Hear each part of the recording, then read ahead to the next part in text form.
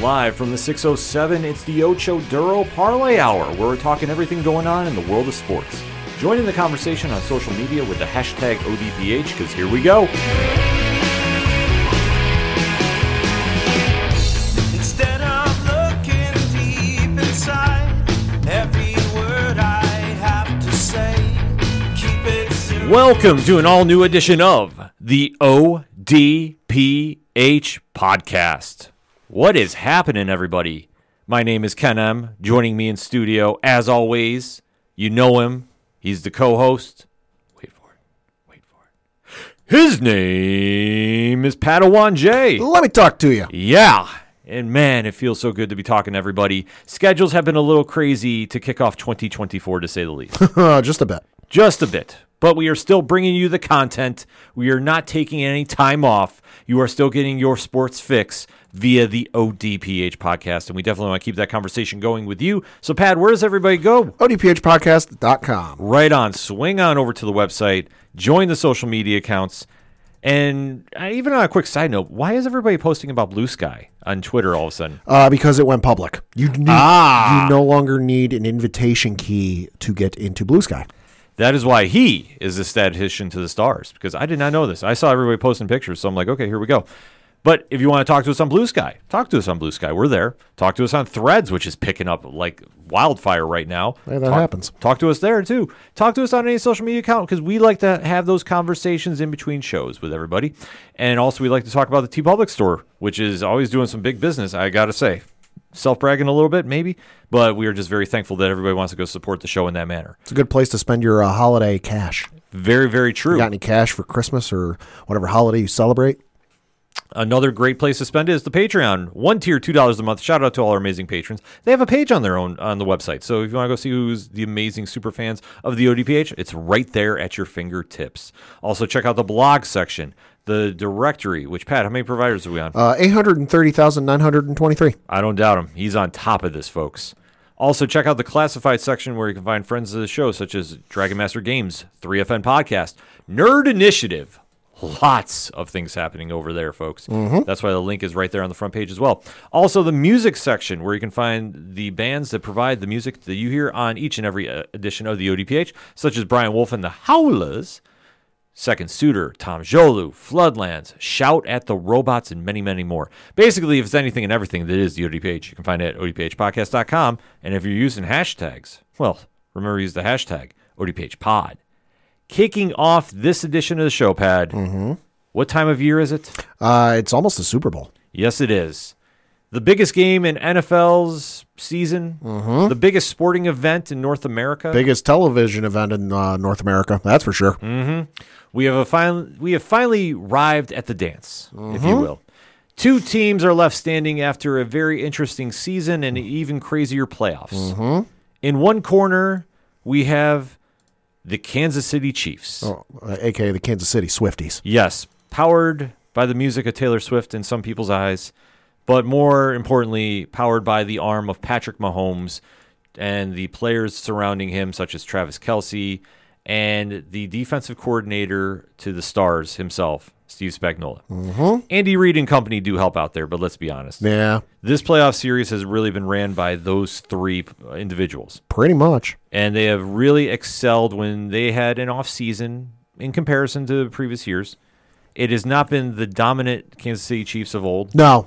This team has struggled this entire season to get to where they are. I won't say they lucked themselves into the Super Bowl. You know, luck obviously plays a part in it, but like they still had to go out and win those games. And it's not like egregious things were happening in all of their games that like normally knockout, lights out kickers were missing field goals and, you know, lockdown defenders were all of a sudden forgetting which route they were supposed to run, leading to a Kansas City touchdown. Like, obviously, the Chiefs ended up playing better than the teams they faced, but this has not been exactly, you know, the John Philip Sousa marching band high-stepping it into the end zone, you know, walk in the park that they're used to. Mm-hmm. No, it definitely is not. I mean, they got out to a great start against Miami in the playoffs. They pulled off an upset against Buffalo, which, I mean, I think Buffalo gave them that game. I've gone on record to say that, and I stand by that. And then the complete and utter mental collapse of Baltimore, the number 1 seed in the AFC, Oh, has allowed Kansas City to go back to the Super Bowl and try achieving the one word that greatness is associated with, dynasty. Opposing them, representing the National Football Conference, is a team that we had picked to get to the Super Bowl. Two-thirds of us did. Two-thirds of us did for the ODPH team. And they were built to win and built to win now under the leadership of General Manager John Lynch and a certain head coach looking for a little redemption. And who is that, Pat? Kyle Shanahan. And they have built to probably, on paper, the best football team on both sides of the ball. That we've seen in quite some time. On the defensive side, Fred Warner, Dre Greenlaw, Nick Bosa have really elevated that side and really made them a force. Yep. And on the offensive side, we've always known George Kittle. Who? We've always known Deebo Samuel. Who? And we have now seen the emergence, led by one Christian McCaffrey, of a quarterback to get out of being Mr. Irrelevant and possibly Mr. Super Bowl. Well, he is the lowest ranked quarterback, or lowest drafted, quarterback to start a Super Bowl. Unless they add more rounds to the Super Bowl, nobody's ever going to beat that record. And if he wins on Sunday, will be the lowest drafted quarterback to win a Super Bowl, and will forever hold that record unless they, like I said, add another round to the draft. Right. And that is one Brock Purdy. To see the San Francisco 49ers make their run in being the number 1 seed in the NFC, first round bye, but their road to the finals has not been easy. Figured they were showing, early in the season, parts of the season, looking as dominant as they did. The absolute shellacking they put on the Eagles in the early part of December comes to mind immediately. Was not as dominant as we would have thought. No, facing the Green Bay Packers in the second round of the playoffs and sneaking out a win 24-21. And this was a game the Packers could have won. But their inexperience came back to haunt them at the worst time. Jordan Love made a very ill-timed interception. And this was a situation where the 49ers showed they've been here before. They know what they're doing. And obviously almost getting to the Super Bowl last year really came into play. And then they had their toughest test to date, the Cinderella story that captured the hearts of NFL fans and more or less pop culture in general. Anyone outside of the Bay Area. And that is the Detroit Lions, who made a valiant run to the NFC Championship and unfortunately came up short, having a second half collapse of epic proportion and ill-timed judgment when bravery really went ahead of logic and cost them a game because they could have easily have won this game. So now the stage is set for February 11th, Las Vegas, Nevada, 6:30 Eastern Standard Time. We have the Super Bowl. So this is going to be a real test of wills. This is going to be a great game on paper. So, Pat, how do you break this down? Well, first, I think you got to look at the line and how things are looking right now as we record. And this is provided to us courtesy of the folks at ESPN Bet. So right now, first the line opened at San Francisco -2.5. It is now San Francisco by -1.5. And then you've got the over-under at 47.5 points. I'm going to say take the under on that one. In terms of the breakdown on this, you look at the offenses. Both are dynamic offenses. Sure, Kansas City is not the dynamic offense they've had in years past, but they're still pretty damn good. They've still got Patrick Mahomes, who is one of the best, if not the best quarterback on the field right now. You can certainly have that discussion. You've got Travis Kelce, who is in the conversation for one of the greatest tight ends of all time. Again, whether he's in first place or not for you, you can have that discussion. But then you've also got the other factors around him, the other receivers who, they're not Tyreek Hill, but they're serviceable. Yes. And then on the flip side, you've got the San Francisco 49ers, who Brock Purdy, who not the most electric player. He's good. He's a very good game manager. He'll certainly win some games for you. my opinion, it helps to have around him who he has around him. Absolutely. Because when you have the dynamic Christian McCaffrey, who is absolutely in, MVP consideration, even if he's not one of the final 3, 4, however many it is they give out for that award. He's got Christian McCaffrey with him, Deebo Samuel, George Kittle, who doesn't get talked about a lot when it comes to tight end conversations. Obviously, Rob Gronkowski gets brought up, and Tony Gonzalez gets brought up, Antonio Gates gets brought up, Travis Kelce obviously gets brought up, and Mark Andrews from Baltimore gets brought up a lot, Jason Witten from years past, Dallas Clark from years past. But Kittle oftentimes is forgotten a little bit, I feel like. So in terms of the offenses, I think right now, I got to give if I'm giving check marks or favoritism points, I got to give it to San Francisco. Just because it's a multi-headed hydra monster of offense that it's not like we've said for Kansas City for most of the season. Mm-hmm. Shut down Travis Kelce and force the other players to step up. Sure, you're going to get, Pacheco to step up and Rice to step up, but then it gets very suspect past that. Marquez Valdez-Scantling didn't really show up, at least in my opinion, until the playoffs. Mm-hmm. Kadarius Toney, enough said. Enough said. Look at the Buffalo game in the regular season where he blew the greatest play in NFL history because he was offsides and gave the most bullshit excuse as to why he didn't realize it and all this other nonsense. Go back and listen to our episode. I'm not going to break it down. Right. But if I got to if I got to pick who I'm liking, in terms of between the two offenses, I got to say San Francisco. This is very, very close. Mm-hmm. I think a lot closer than fans might realize. If you break down the quarterbacks, Mahomes versus Purdy. Mahomes is better, in my opinion. You have to go with Mahomes. You have to. Purdy's good, but it helps who he has around him. Right.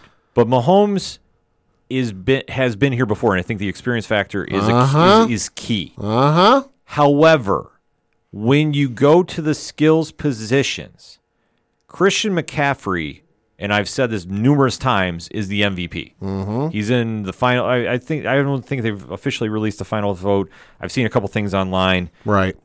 Anyway, according to the ODPH, because honestly that's the only one that matters to me, it is Christian McCaffrey. Mm-hmm. He defines that offense, and if he is not going, they are struggling. So according to this article from NFL.com, did some digging. This is dated January 25th of this year. The AP Most Valuable Player finalists are Josh Allen, Buffalo Bills quarterback, Lamar Jackson, Baltimore Ravens quarterback, Dak Prescott, the Dallas Cowboys quarterback, Brock Purdy, the San Francisco 49ers quarterback, and Christian McCaffrey, the San Francisco 49ers running back. This is the AP Most Valuable Player Awards. So, well, I mean, that is a very solid list, mm-hmm. but still, it's McCaffrey. It has to be. It has to be. I mean, I don't think you can go otherwise. He is really the one that kicks everything off for this offense. The only thing I think that could potentially throw a monkey wrench into this, if you will, is I don't know if they do. I know the Major League Baseball awards, the writers have to turn in their ballots for who they think wins the awards before the end of the regular season. Mm-hmm. Obviously, the awards aren't announced until after the World Series is over, but regardless, postseason does not factor into it. I don't know if NFL does it the same way, but that could factor into things if this is strictly based on regular season performance. Well, you have to consider that into play too, and I mean the vote can go either way if it's regular season, but you have to take a look at who's been productive in the playoffs. Mm-hmm. And McCaffrey won them the game against Detroit. Yeah, he got them going. Granted, Brandon Ayuk had one of the greatest catches of all time. Yeah, but it was still McCaffrey getting in the end zone, him getting everything moving. I like him better than Pacheco. Yeah, for being more of a dynamic, playmaker. I do too, and I think that is going to outweigh a lot, even with the receiver core. You take a breakdown. I like Ayuk and Samuel a lot better than I do Kansas City. I do too. Kelce is great. Kittle is right there with him. Mm-hmm. But think about it: how many times, in comparison, has teams game planned strictly for Kittle? Not often. Well, early on before he got some help, yeah. Early on before he had some help, obviously. But Lately, not as much. Like, he'll factor into the game plan, and they'll certainly game plan for him. They're not going to leave him with a blank page. But, it's not nearly as large of a playbook, so to speak, as Kelsey gets. Right. But Kelsey is literally their team, and you hit it right on the head at the beginning. You stop him, you stop their offense. Pretty much. I would say if you got beat by Rashee Rice, that's one thing. Hey, your defense sucked. You got beat by MVS, that's another thing. But if you let Kelsey beat you, you know it's happening. And the only thing you can do is slow him down. Yeah. Which you can do. I fully think the 49ers defense can do it. Will they? That's a whole different ball of wax. But I think if you're looking at the comparisons on paper, there is, a favoritism towards San Francisco about this. Sure. But it just depends on how Brock Purdy plays. And you've seen him not play as sharp in these playoffs. That's correct. So that's going to be the ultimate question mark involving this. I mean, that's one of the things you get with the Super Bowl is you just don't know. You think you know. But then you get to game time and you just don't know what's going to happen. Remember back to, I forget the Super Bowl number, but it was Broncos versus the Seahawks, where it was Russell Wilson versus Peyton Manning, and Manning just laid a goose egg. Yeah. And Denver ended up losing the game, and Seattle ended up winning the game. If you'd have told me the week prior or even the day of that game, you time travel back and tell me, here's what's going to happen in the game. Here, Peyton Manning's going to lay an absolute goose egg, lay an absolute stinker of a game. Because let's face it, that game sucked by halftime. Yeah. I would have said you're fucking nuts and out of your mind. But that's the thing. You just don't know. No, you don't know. And that is going to be something when Purdy is challenged. He's going to need to really stay focused. He can't get rattled. He's going to have to really be sharp with his passes. And he's going up against one of, if not the greatest defensive minds of this century. Yeah, Spagnuolo is playoff tested. Spagnuolo shut down the Patriots with Brady in the prime, offensive years in the Super Bowl twice. I hate the Giants. I got no love for the Giants. I love it when the Giants lose, and I love it when they suck. Sorry, Giants fans and Coach Duffy, is what it is. But I got all the respect in the world for Spagnuolo. Because to call up the defenses he did in those two Super Bowls and to come up with the game plan he did, especially in the 2007 season, where nobody could that season. A couple teams came close, notably the Baltimore Ravens. I remember that game vividly. But to come up with the defense he did and to figure out the game plan and to shut them down, I got nothing but respect for that, man. And that's going to be the challenge for San Francisco and their offenses. Can you pick apart Spagnuolo's defense, because this is Spags on 2 weeks' notice, and arguably maybe 2.5. That's going to be the ultimate test, and that is going to be a real challenge for a Kansas City team that's not known for their defense. That they have really, I don't want to say bend but don't break, but that other than the Dolphins game in this playoffs, they've had some decent defenses in the past, but certainly not this year. No, right? They have not been as sharp, right? And they have let up a lot of points. They're not, I wouldn't call them a lockdown defense by any stretch of the imagination. No. I mean, they have Chris Jones, and he's always key. Case in point, look at the first game of the season, and then look at the second. Right. And specifically the highlights. But you can't really say, other than Jones, who's really been a playmaker on this defense. Like, sure, did Buffalo have some bad plays? Yeah, absolutely. Did Baltimore? Oh, hands down. But I wouldn't say that this defines them as a lockdown defense. Right. In comparison to the 49ers. No. The 49ers are going to do the one thing that I think Kansas City does not like and really didn't have a difficult time with in the playoffs. And that is they're going to get hit right in the mouth. 49ers play very, very physical, very smash mouth. Yeah. The Ravens usually do, but like I say, they had a mental hiccup of epic proportions. They chose the worst time to lay a goose egg. And the Bills were banged up. And the players out there really got caught up in their own head. Oh, yeah. I mean, when you're down pretty much your entire starting linebacking core. Yeah. Not good. No, it's not. So I think that that's going to be the ultimate test. And if they can get to Patrick Mahomes early, he gets rattled. Oh, yeah, he does. And You've seen it. Yep, and he really falters. And I think the blueprint is out there how to beat Patrick Mahomes. I mean, the Cincinnati Bengals did it a couple years ago when they beat them in the AFC Championship game. You know, the Buccaneers did it, you know, within the last couple of years when they beat the Chiefs to win the Super Bowl. You know, and obviously you look at any of the games they've lost in the regular season. Yeah. The blueprint is out there. This isn't some mythic team like the 07 Patriots where, oh my God, nobody's been able to figure them out. They're scoring at will. Their defense is unstoppable. You know, we just can't figure them out. We don't know what they're doing. No, blueprint's out there. No. You know, you just got to execute it and second half adjustments. Exactly. And I think that that's where the 49ers are really going to test them in the first half. The second half, that's my bubble right there. That's Kyle Shanahan's bubble. Right. Well, that's going to be 28-3. It's going to be the test for him about how he can rebound, because if they're out to a big lead, Don't stop running the ball. And you have Greenlaw and you have Warner swarming Patrick Mahomes and making sure Kelsey gets his yards, but he doesn't get enough. Right. The 49ers have a legit shot to win this. Well, you got to figure there's going to be at least one linebacker for San Francisco on a QB spy. Oh, you have to. Most, if not every play. You know, and then you got to figure there's going to be at least one other linebacker sticking to Travis Kelsey like glue. Oh, absolutely. They're not going to mess around with this. No.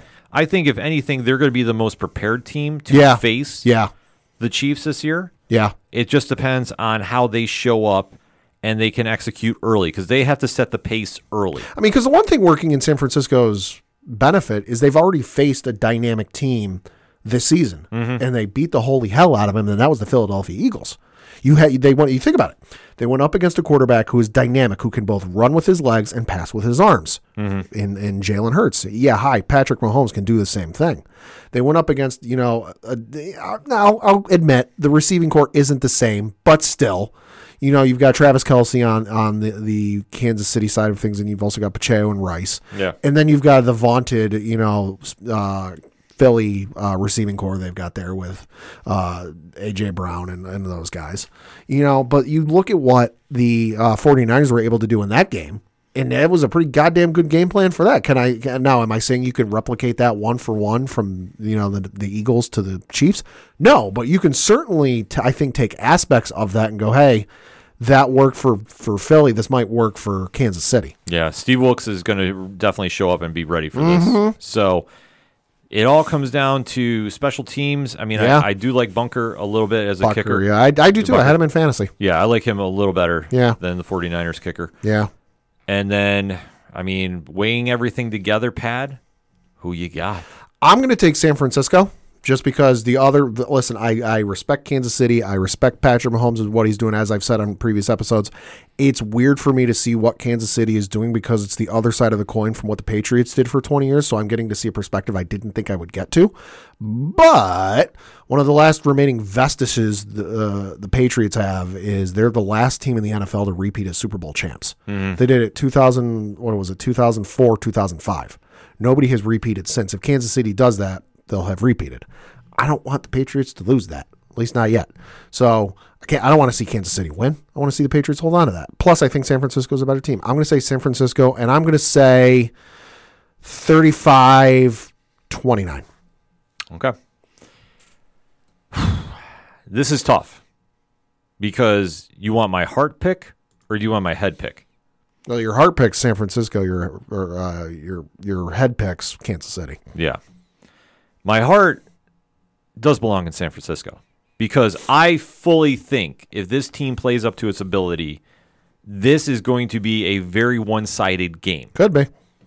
But it all depends on two factors, and that's what I feel is the big question mark.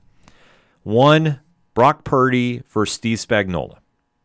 I think that chess match is going to be a really telling tale, especially in the first quarter. Because I fully think that if Purdy gets out to a big lead, San Francisco is not going to mess this up. Right. I'm sorry. Like I say, I'm getting so excited about it. I'm messing up my words here. They'll give the ball to McCaffrey and they'll let him run. Oh, yeah. But if it turns out that Purdy is getting pressured, the offensive line is having a shaky game, then I fully think Mahomes is going to try airing it out quickly. And if it turns into a shootout, Purdy's in trouble. San Francisco's in trouble. The other factor is going to be the San Francisco 49er defense. Mm-hmm.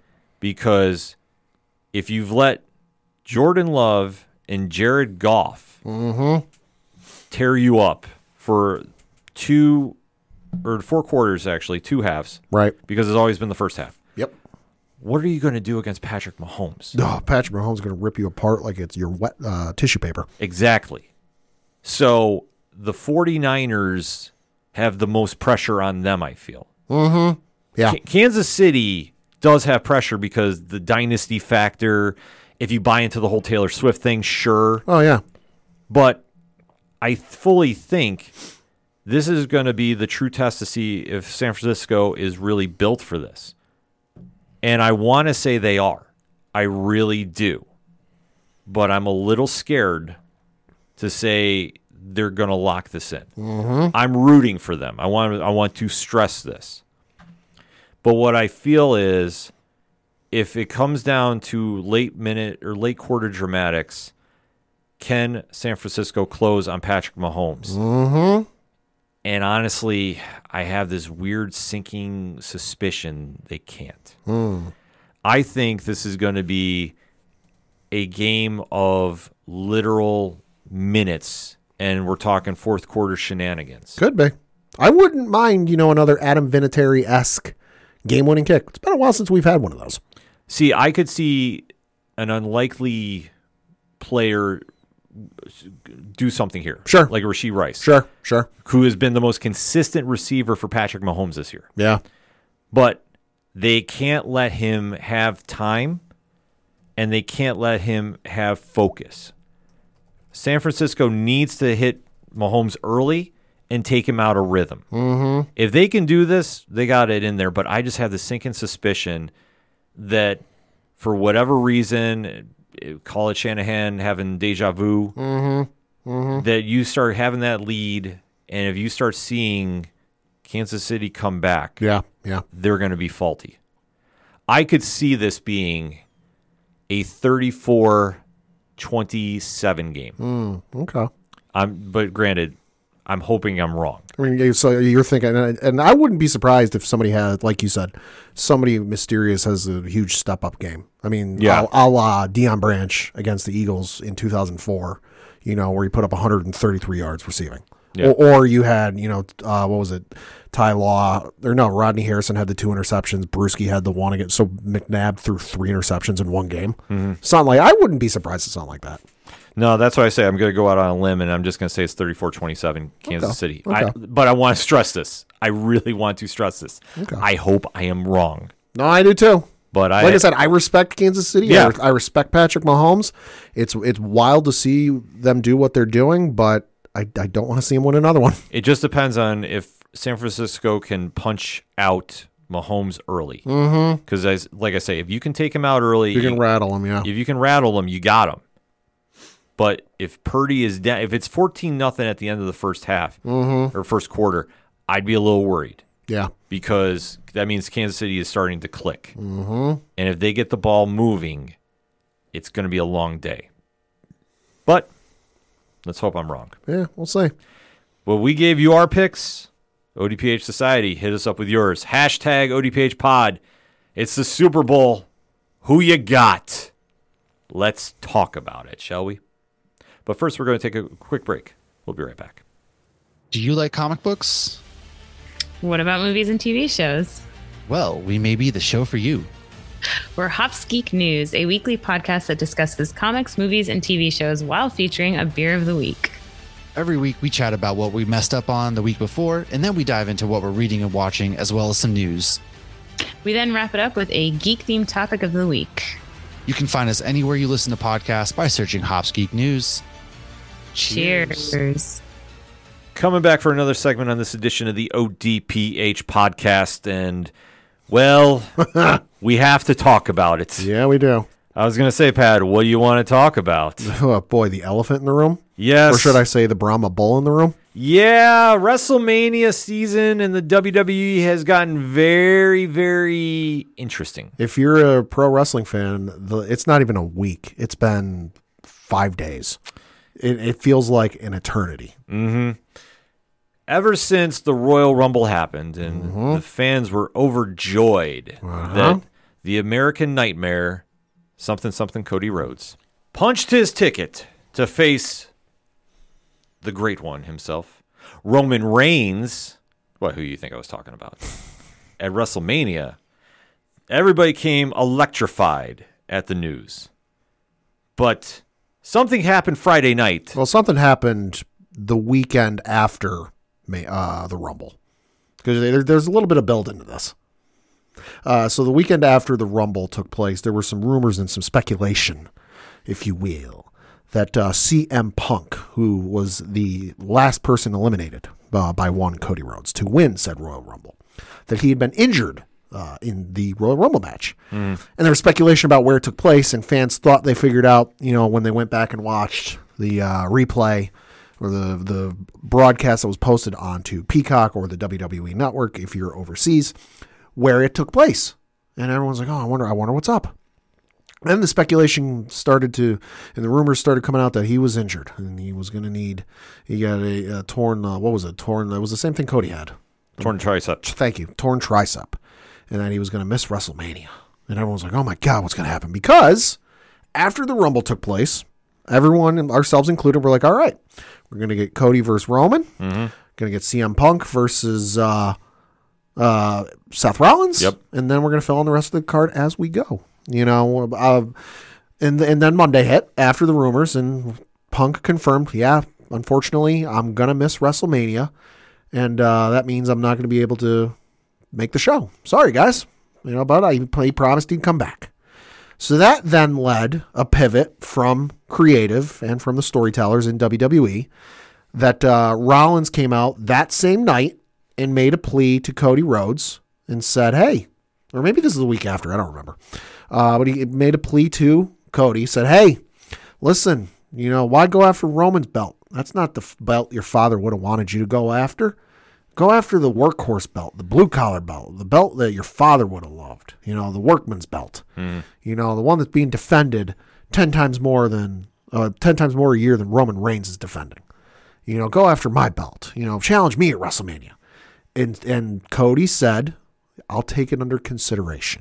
Which at the time, I thought, and I know others thought, that's a polite way of telling him no. Well, he made a compelling case for it. Well, he did. I'll give Seth that, but to me, it felt like, he's like, I'm going to make my announcement on SmackDown.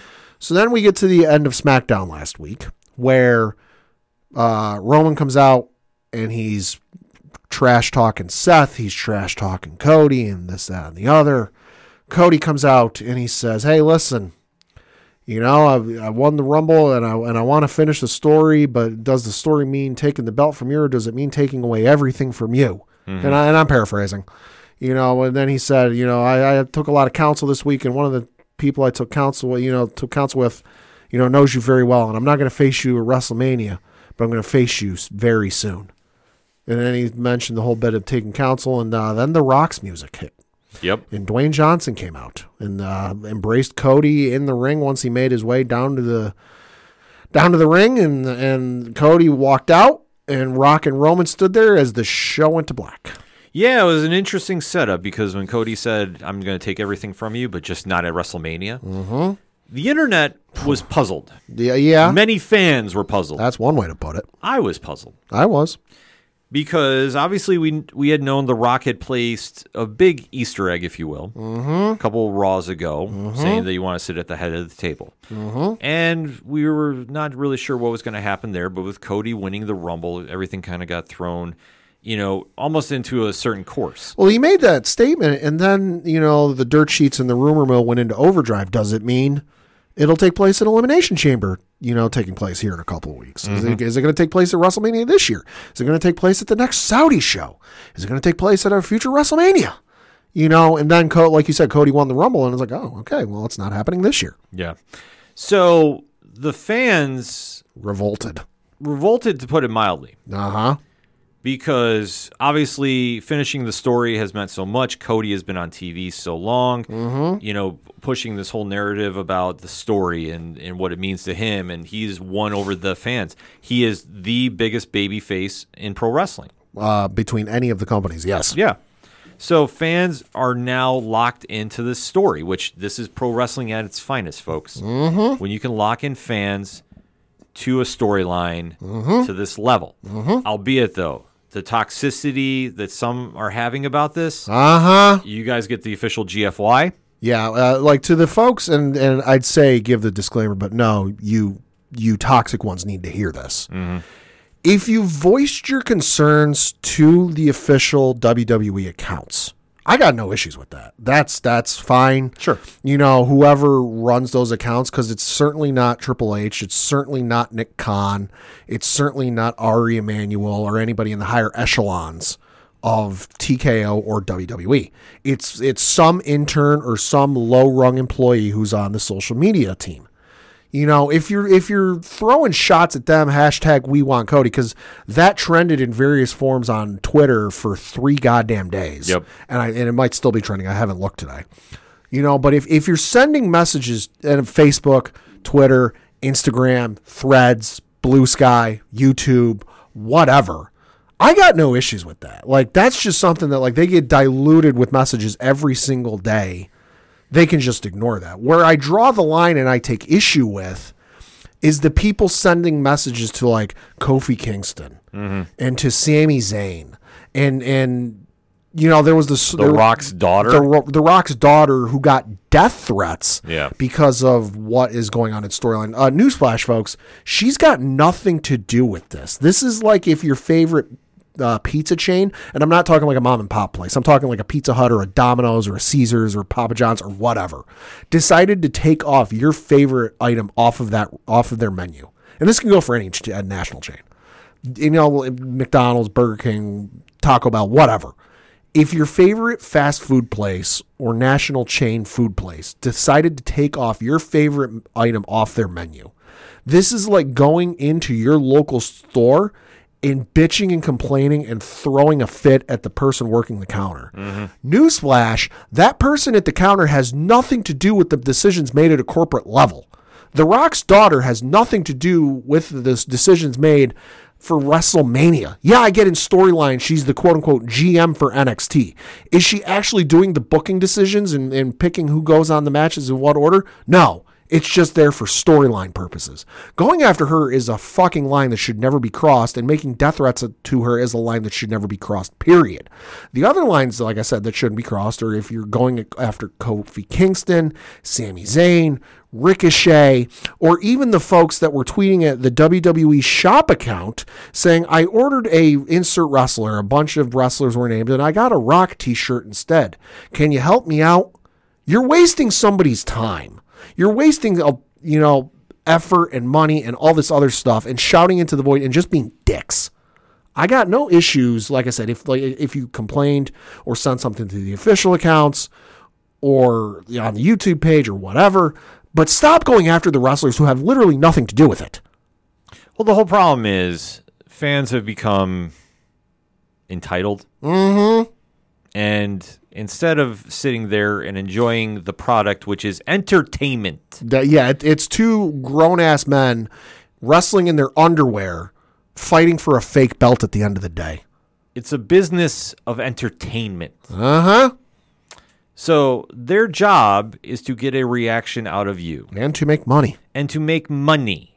Now, Cody is a very popular wrestler. Yeah, he is. He has earned his spot. There is no question about it that he does bring in a lot of money for the company. Look at how the live shows have been doing ever since his rise to the top of the baby faces. And in comparison, Dwayne "The Rock" Johnson is arguably one of Hollywood's biggest movie stars. Financially, yes. He draws in a certain audience to the product that Cody does not. I've had people talking to me who I never speak to about wrestling, asking me, is The Rock really back? Is he actually going to wrestle again? I haven't watched in years. I used to watch when I was a kid, and I've had this in various forms over the last 5 days. Yeah. Where it's been like, I haven't watched, since I was a kid, and The Rock was big, and Stone Cold, and Shawn Michaels, and all that. But like, is The Rock really coming back? Is he really going to wrestle? And if you don't want an example of why they brought him back, that's it right there. TKO and WWE are a business. Yes, they're there to entertain you. Yes, they're there to provide a form of entertainment to you. At the end of the day, though, they need to make a pretty buck. They need to make a pretty dollar and a pretty penny. Yeah. And bringing in, obviously they're going to have Ken and myself and Rich and Dog and everybody else there from the 607 podcast family watching. We're the easy ones. We're the ones they ain't got to worry about and don't have to concern themselves with, are we going to watch or not? The ones they have to bring in are maybe the lapsed fan who hasn't watched in a few years, whether it be life or work or some other reason that they don't watch anymore. And they got to figure out, how can we get those folks who haven't watched in a while or have been tuned off the last couple of years for one reason or another, how do we get them back in? How do we get them to tune their eye in for at least one night, maybe both nights if they so choose, and then to go, hey, you know what? I enjoyed what I liked. I'm going to start dipping my toe back in this. I'm going to start checking out, Monday Night Raw again, and I'm going to start checking out SmackDown, and maybe from there see where it goes.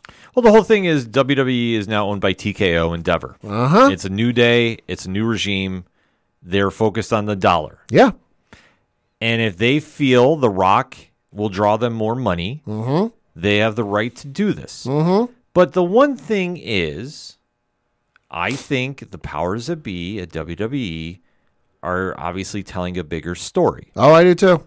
And I think for everybody that is losing their minds about this and thinks that, Cody is being attacked and we have to defend him and all that stuff.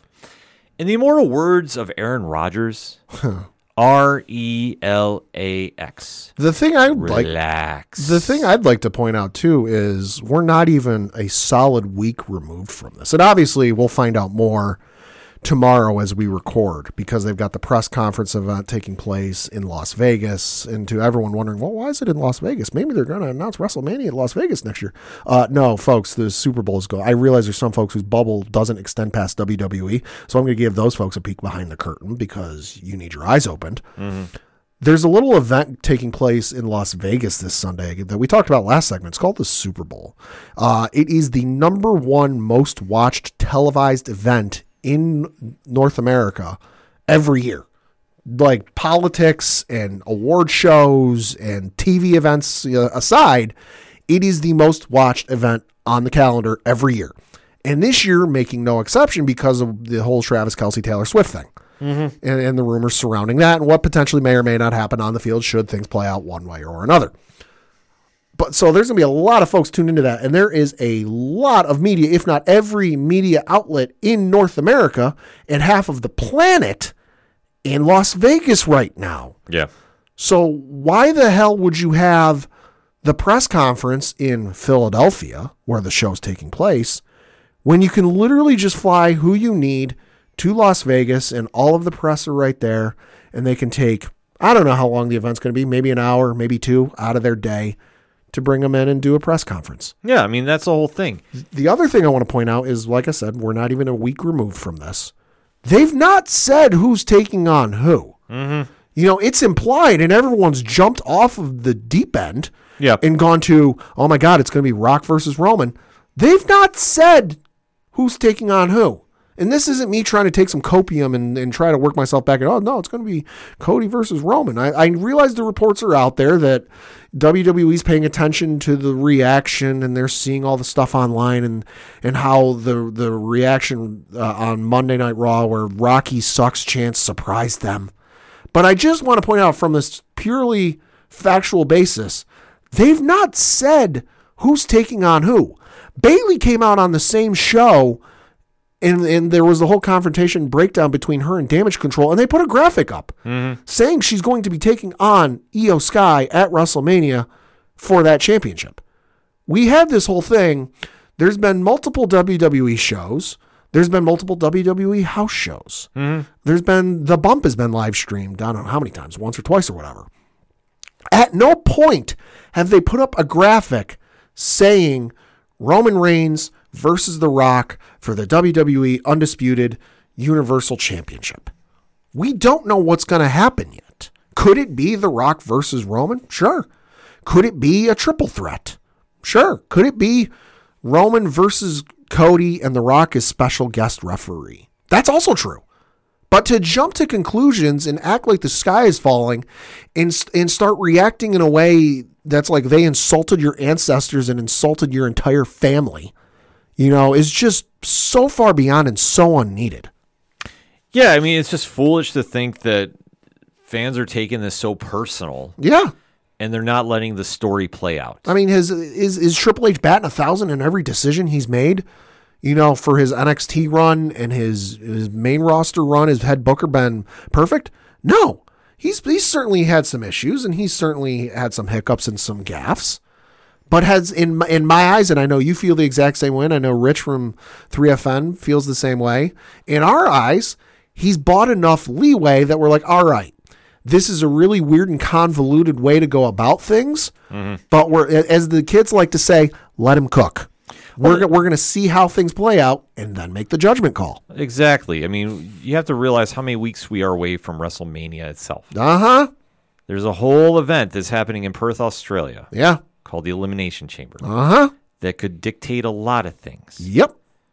So the outrage that the IWC is having, and I'm just laughing that the 8%, as it's been broken down into, is having this much of a field day. Oh, my God. All up in their feels. Over the unknown.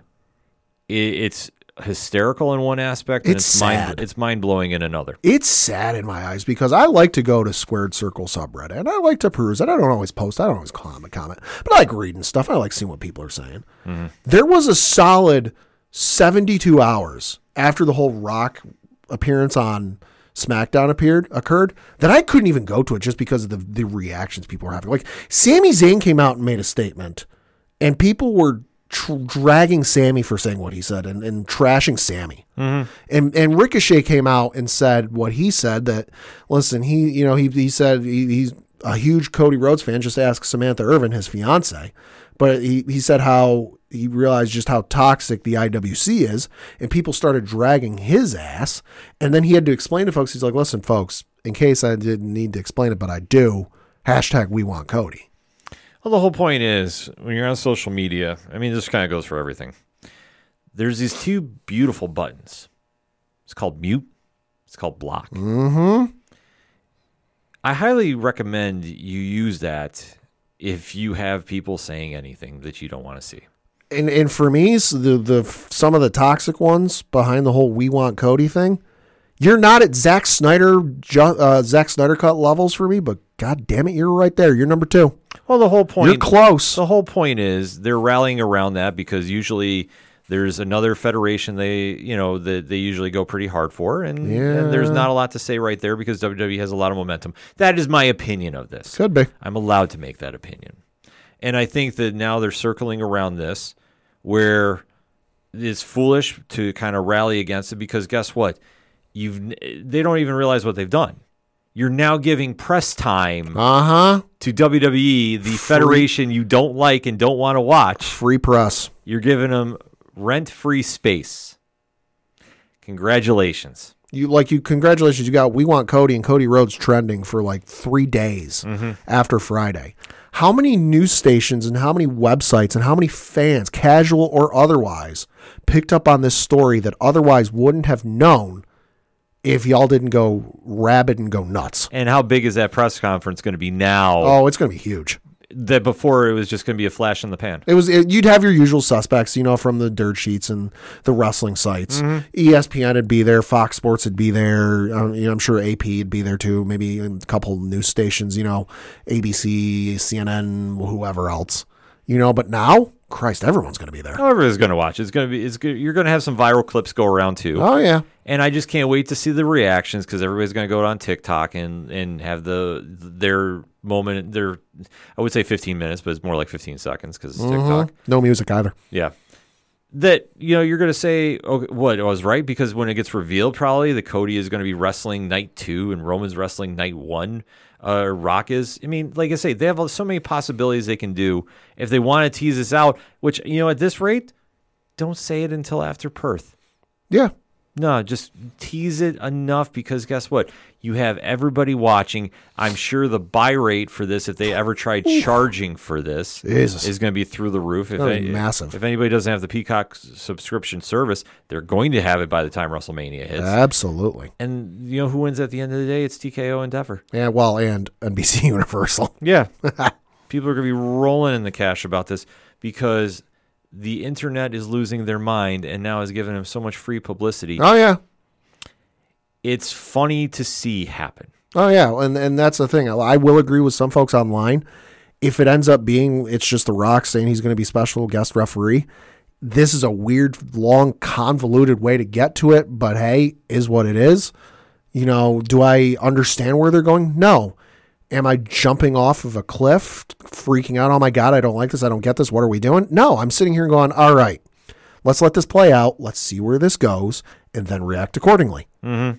That's all you can do as wrestling fans. Just sit back and enjoy the ride. It's like trying to make a cake with only 3/4 of the ingredients. Mm-hmm. Your cake's going to suck. Yeah. We don't have all the ingredients for this cake. We got to let the cake, we got to get those ingredients, bake it, and then let it sit. Mm-hmm. It's the easiest thing to do. In the meantime, throw up your hashtags if you want to be positive about it. But at the end of the day, I think I can speak for a lot of fans and just say thanks for giving the attention to WWE, because that's my favorite Fed. Mm-hmm. Because that's what a lot of them are saying right now. So if you don't really feel that way, quit giving them free advertising and just sit back and be a fan and let it play out. That being said, hit us up on that hashtag ODPHpod. You want Cody? Are you going to get him? Let's have those positive conversations, folks, because that's what we talk here at Wrestling on the ODPH. And if you want even more talk about that, every Thursday night, 8 p.m. Eastern Standard Time, Nerd Initiative, social streaming, and YouTube, join in the conversation for Wrestling Night Live, because I guarantee you we're going to have instant reaction to that press conference this week. Absolutely. I'd bet on it. And we're going to have something to say about it as well. And then we're just going to be sitting back and enjoying the show, because that is what you're supposed to do as wrestling fans. That said, we're going to take a quick break. We'll be right back.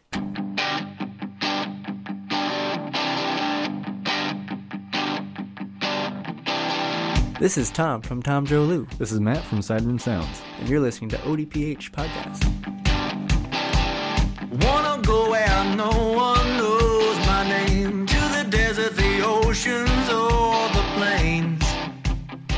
'Cause I wanna... Coming back for another segment on this edition of the ODPH podcast. Pad, what you got? Got a couple things to talk about, first of which is obviously the local minute. And looking at the standings for the Federal Prospects Hockey League, that is, of course, the league our local Binghamton Black Bears play in, and the Empire Division. Another week, first place for the Binghamton Black Bears. Let's go.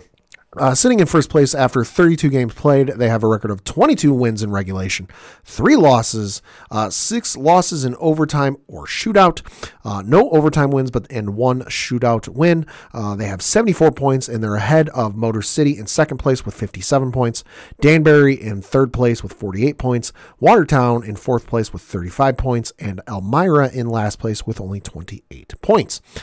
Excuse me, looking at their schedule from this past week, they had just the one game they played where it was back on, I believe it was Friday, February 2nd, where they, let me scroll down here, the page decided to reload itself.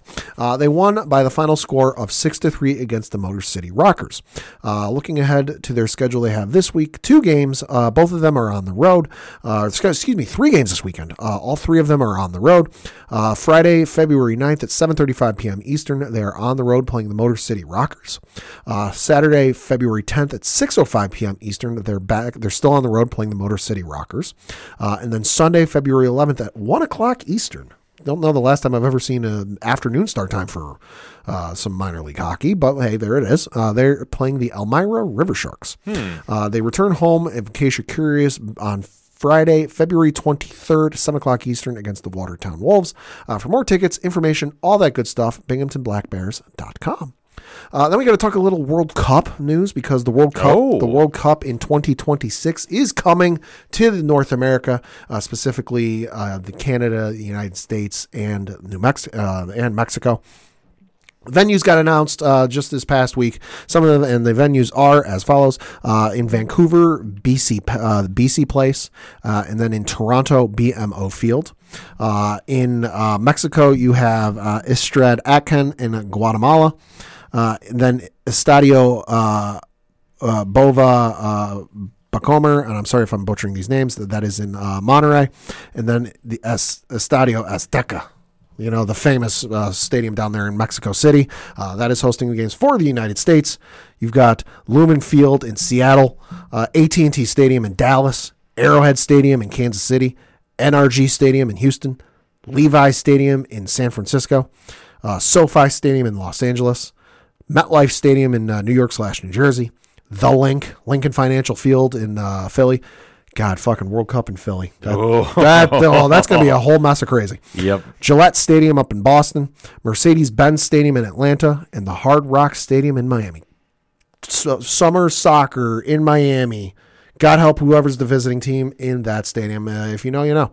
But and then the final World Cup final will be taking place at MetLife Stadium in New Jersey. It was chosen over SoFi Stadium in LA and AT&T Stadium in Dallas. So whoever's in the World Cup final going to be playing the game in MetLife Stadium in Jersey. So that makes MetLife Stadium the first stadium on the planet to host a Super Bowl, host a WrestleMania, and host a World Cup. That's a big honor. Going to be a little bit of a different format from years past. So the format for this upcoming World Cup, 12 groups of 4 teams, 3 games played per team. Top 2 teams in each group go through automatically, and the 8 best placed, third placed teams progress. So then you got 13 games taking place in Canada, 78 games taking place in the United States, 13 games taking place in Mexico, that for a total of 104 games played, which is up from the 64 games played in the previous World Cup format. This matches start in, I want to say it's like June, mid to late June, and then go through July. It's going to be wild. It's going to be a lot of fun to watch, but coming in 2026. So we got a little bit of time. World Cup is always fun to watch. I will say that. Like, I'm not the biggest soccer guy, but I will watch the World Cup. Absolutely. And to have it here in the States, that's going to be great. Mm-hmm. So, we'll have to maybe have a Pad's odds-on favorite show for that. Yeah, we'll see. Then we got to talk the other football, American football, because it was announced today by the folks over at ESPN that they're getting a new analyst on College Game Day. You might have heard of this dude, some guy named Nick Saban. Ooh. So reading from the article on ESPN.com, it says, quote, Nick Saban, who retired last month as head coach of the Alabama Crimson Tide after 17 seasons, is ready to go back to work. One of the most accomplished coaches in college football history with 7 national championships. Saban will be joining ESPN, it was announced Wednesday. Saban, 72, will primarily serve as an analyst on ESPN's College Game Day and will also lend his expertise across ESPN platforms to a variety of events, including the NFL Draft and SEC Media Days. Quote, ESPN and College Game Day have played such an important role in the growth of college football, and I'm honored to have the opportunity to join their team, Saban said in a statement. I'll do my best to offer additional insights and perspectives to contribute to College Game Day, the ultimate Saturday tradition for college football fans, close quote.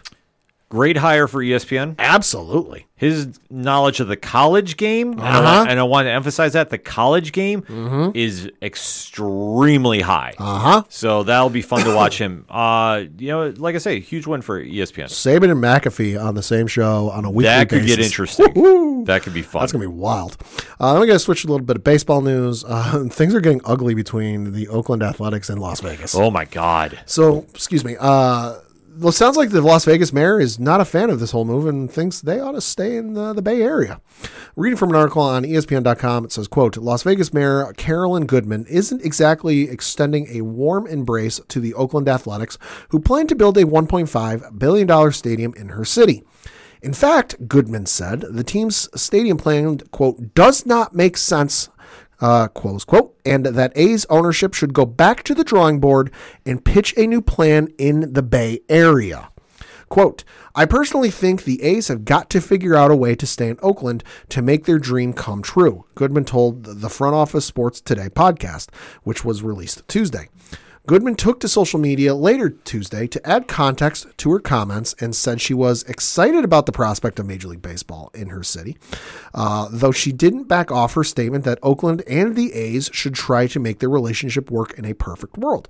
She added, quote, "Should that fail, Las Vegas has shown that it is a spectacular market for Major League sports franchises." Close quote.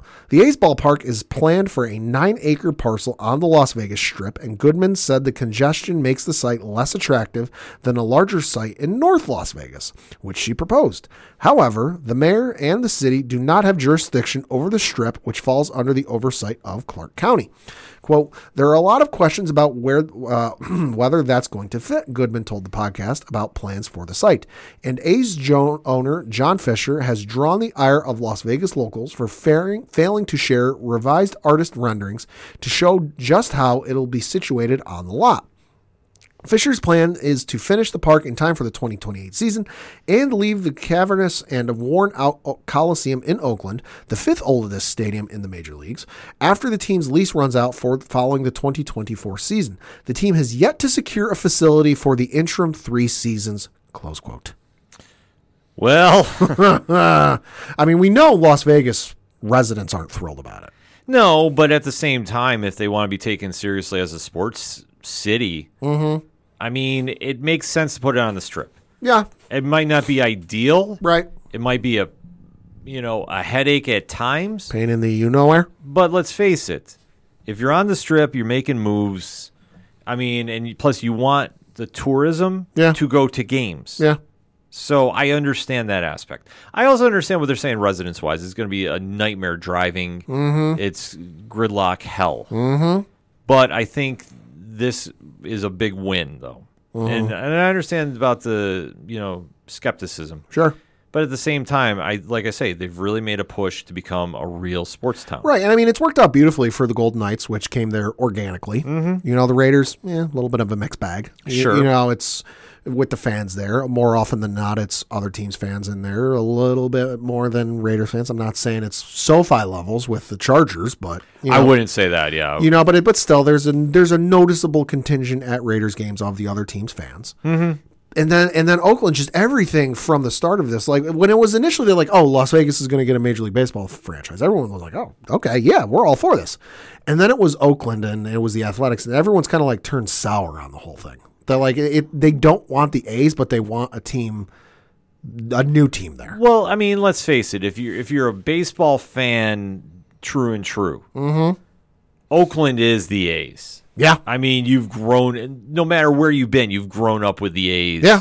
And it doesn't matter what your team is. And I'm sure you can talk to the Oakland city government about getting a new thing in Oakland. Right. Which, hey, thanks Al Davis for what you did to the Coliseum. I've seen what that stadium used to look like, and that was gorgeous until you fucking destroyed it.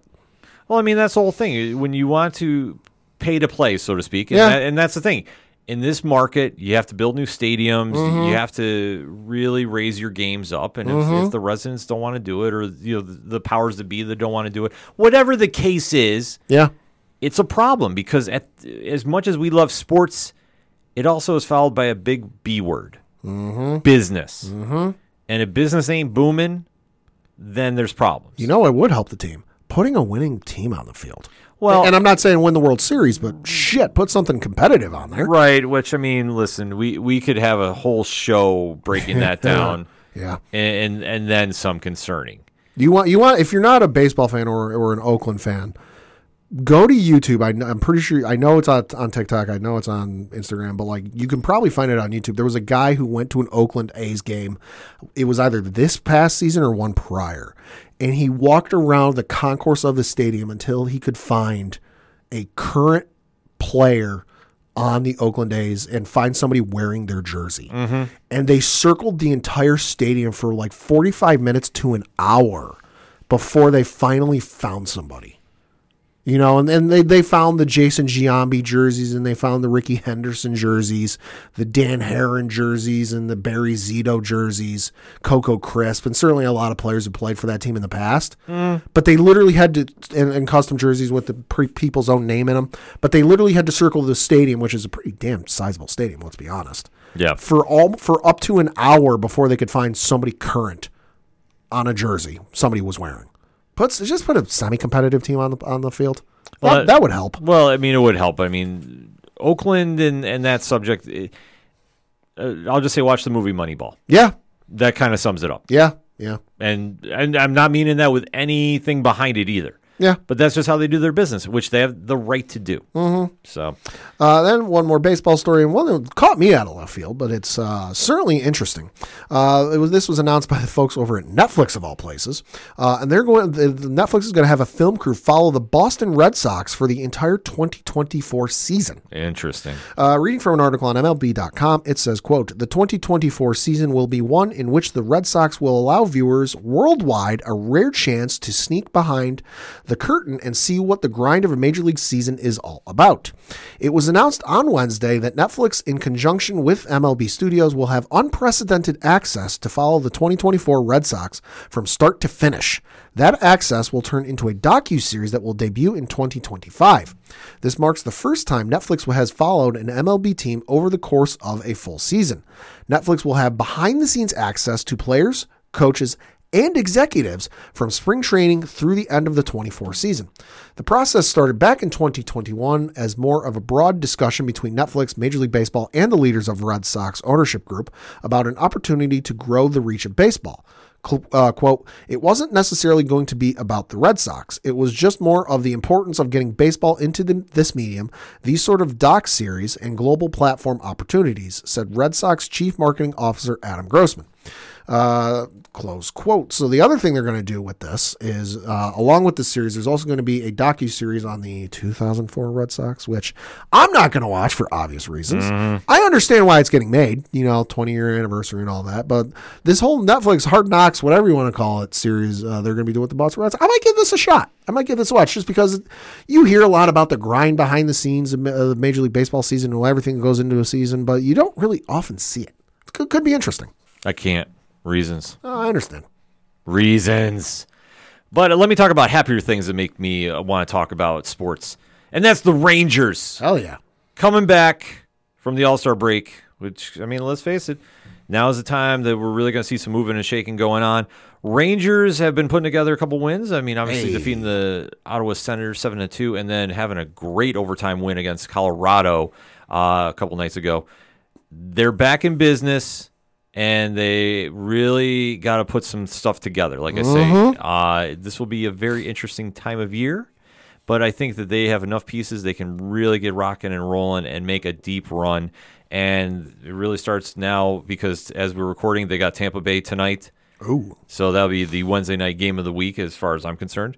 And with Carolina coming up right behind them in the Metropolitan Division, they really got to step it up. They're only a couple points ahead of them. Mm-hmm. But Philly had a collapse, in my opinion. Like they went on a bad losing streak.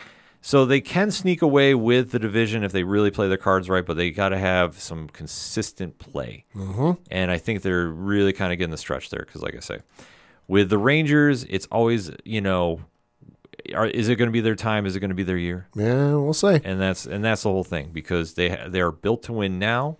If they can pull it off, it's a great thing to do. Yes. And then obviously we got to go there because, like I say, they ended the All-Star right before the All-Star game with a win. They started back up with a win. Mm-hmm. Let's just keep those wins going until we bring home the cup because it's Blue Shirt Nation all day, every day here on the ODPH. And also, I'd like to see them win a title in my lifetime that I'll actually remember. Because when they won their last one, I was far too young to remember anything about it. So I'd like to have memories of them actually winning, when I can remember them.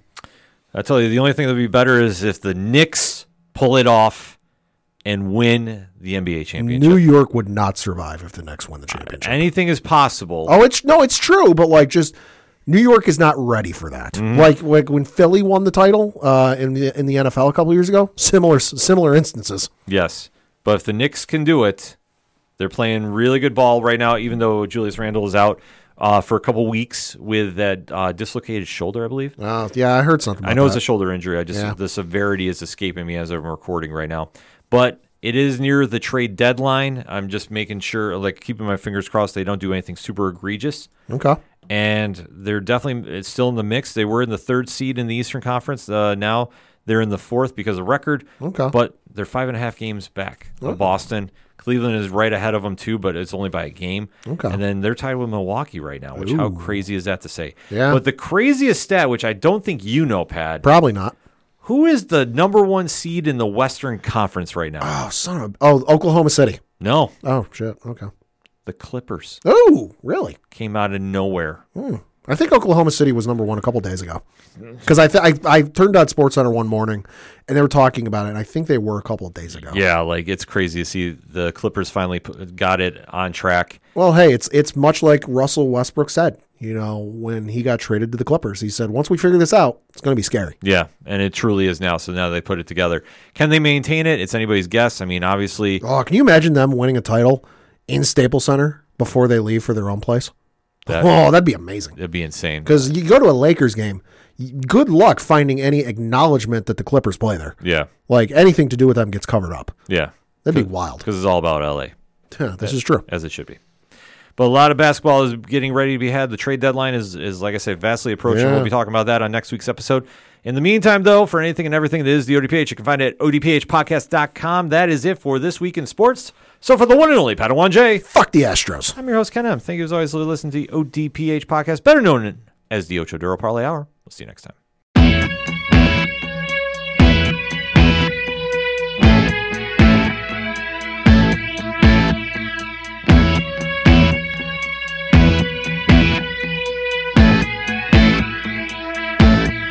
It's such waste of time swiping left and swiping right on people you could know. 'Cause anyone who's worth a damn be worth way more than a picture could ever show. You could find the right light, find the right angle, and never find your soul. And it can feel like a losing battle, and this plot is full of holes. This modern way of finding love just makes me feel so alone. And I can't be the only one sick of staring at my phone. So look up, talk to me, a better way to spend our energy. Just look up, talk to me. We don't have to float alone on the open sea. Don't know that I believe in the old time fable. Everyone has just one true love. All I know is you're across this table, and you're all I'm thinking of. So look up, talk to me, a better way to spend our energy. Just look up, talk to me. We don't have to float alone on the open sea. Talk to me.